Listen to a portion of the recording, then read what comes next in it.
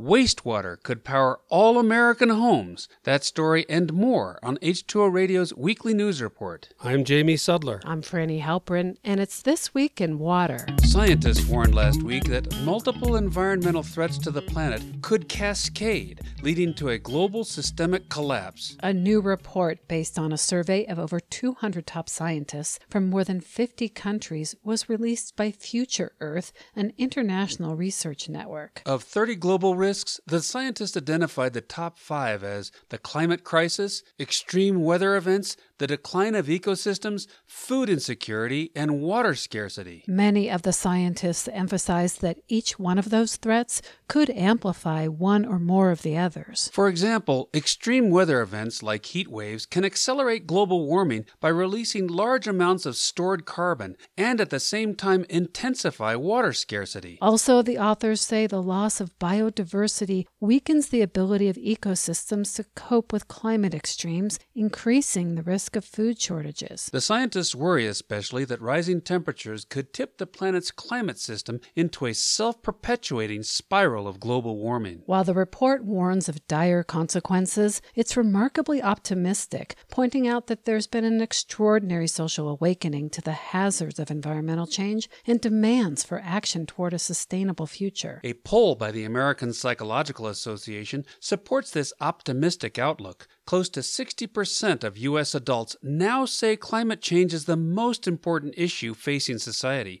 62% say that they are willing to vote for a candidate because of his or her position on climate change. On the topic of biodiversity, the decline of bumblebees in North America and Europe has been dramatic in the last several decades because of the effects of climate change. A study published in the journal Science examined changes in the populations of 66 bumblebee species across the 2 continents and compared that with changes in the climate. The findings show that as temperatures and precipitation increase beyond what bumblebees can tolerate, so does their risk for extinction. In a statement from the University of Ottawa, one of the study's authors said that bumblebees are the most effective pollinators for crops like tomatoes, squash, and berries. Their results show that we face a future with fewer bumblebees, but the authors also suggest that actions such as reducing the use of pesticides, planting a diverse array of flowers, and maintaining habitats that offer shelter like trees and shrubs could help bumblebees get out of the heat. Fireflies are also at risk, according to a separate study. Research shows that habitat loss, light pollution, and pesticides threaten the more than 2,000 species of the creatures. One of the scientists from Tufts University said in a statement that growth of artificial light at night has increased exponentially during the last century,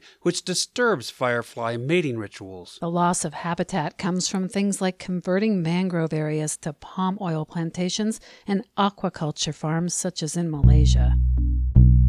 Wastewater flowing through cities to treatment plants contains vast amounts of valuable minerals and nutrients, as well as energy, much of which could be recovered, according to a new study by the United Nations University in Canada. Millions of tons of nitrogen, phosphorus, and potassium could be captured from wastewater, offsetting more than 13% of the agricultural demand. Recovering them would also minimize the amount of nutrients that flow into waterways and cause algal blooms. In addition to recovering those nutrients, wastewater contains energy in the form of methane, enough to provide electricity for almost 160 million households, roughly the number in the U.S. and Mexico combined. The global volume of wastewater is enormous and is increasing rapidly. By the mid-2030s, it will equal roughly the annual amount flowing down the St. Lawrence River, which drains North America's 5 Great Lakes.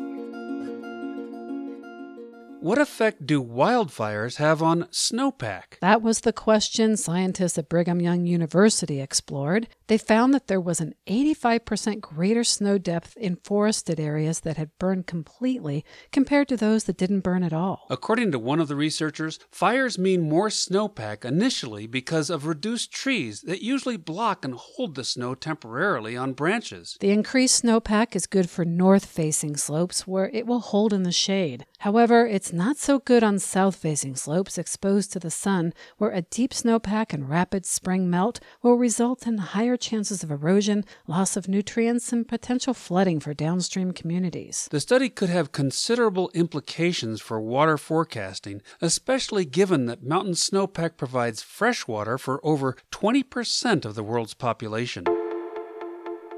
And finally, 15 years ago, a scourge arrived in Florida. The state's famous orange trees became infected by bacteria that would turn leaves yellow, wilt branches, and produce small, bitter-tasting fruit. Citrus greening disease has caused the state's $9 billion citrus industry, once the second largest in the world, to be on the verge of collapse. From oranges to grapefruits to lemons, no variety of citrus is immune, and the infection has spread to Texas, California, Georgia, and Louisiana, according to Smithsonian Magazine. Currently, the only way to stop the spread of the disease is to eliminate infected trees, but a plant can appear normal for months or even years before succumbing. So if you can't see it, maybe you could smell it. That was the thought U.S. Department of Agriculture researchers had when they trained 19 dogs, including German Shepherds and Springer Spaniels, to sniff out the infection. In just a few weeks, the animals learned to sit at a tree where they detected the disease. They were able to peg citrus greening with about 99% accuracy and were nearly perfect when working in pairs. Dog sleuths are also faster and cheaper than people who have to collect hundreds of leaves for lab analysis, which so far has a lower rate of detecting the pathogen. We've seen dogs detecting invasive mussels, drugs, and explosives, and even finding leaks in water pipes.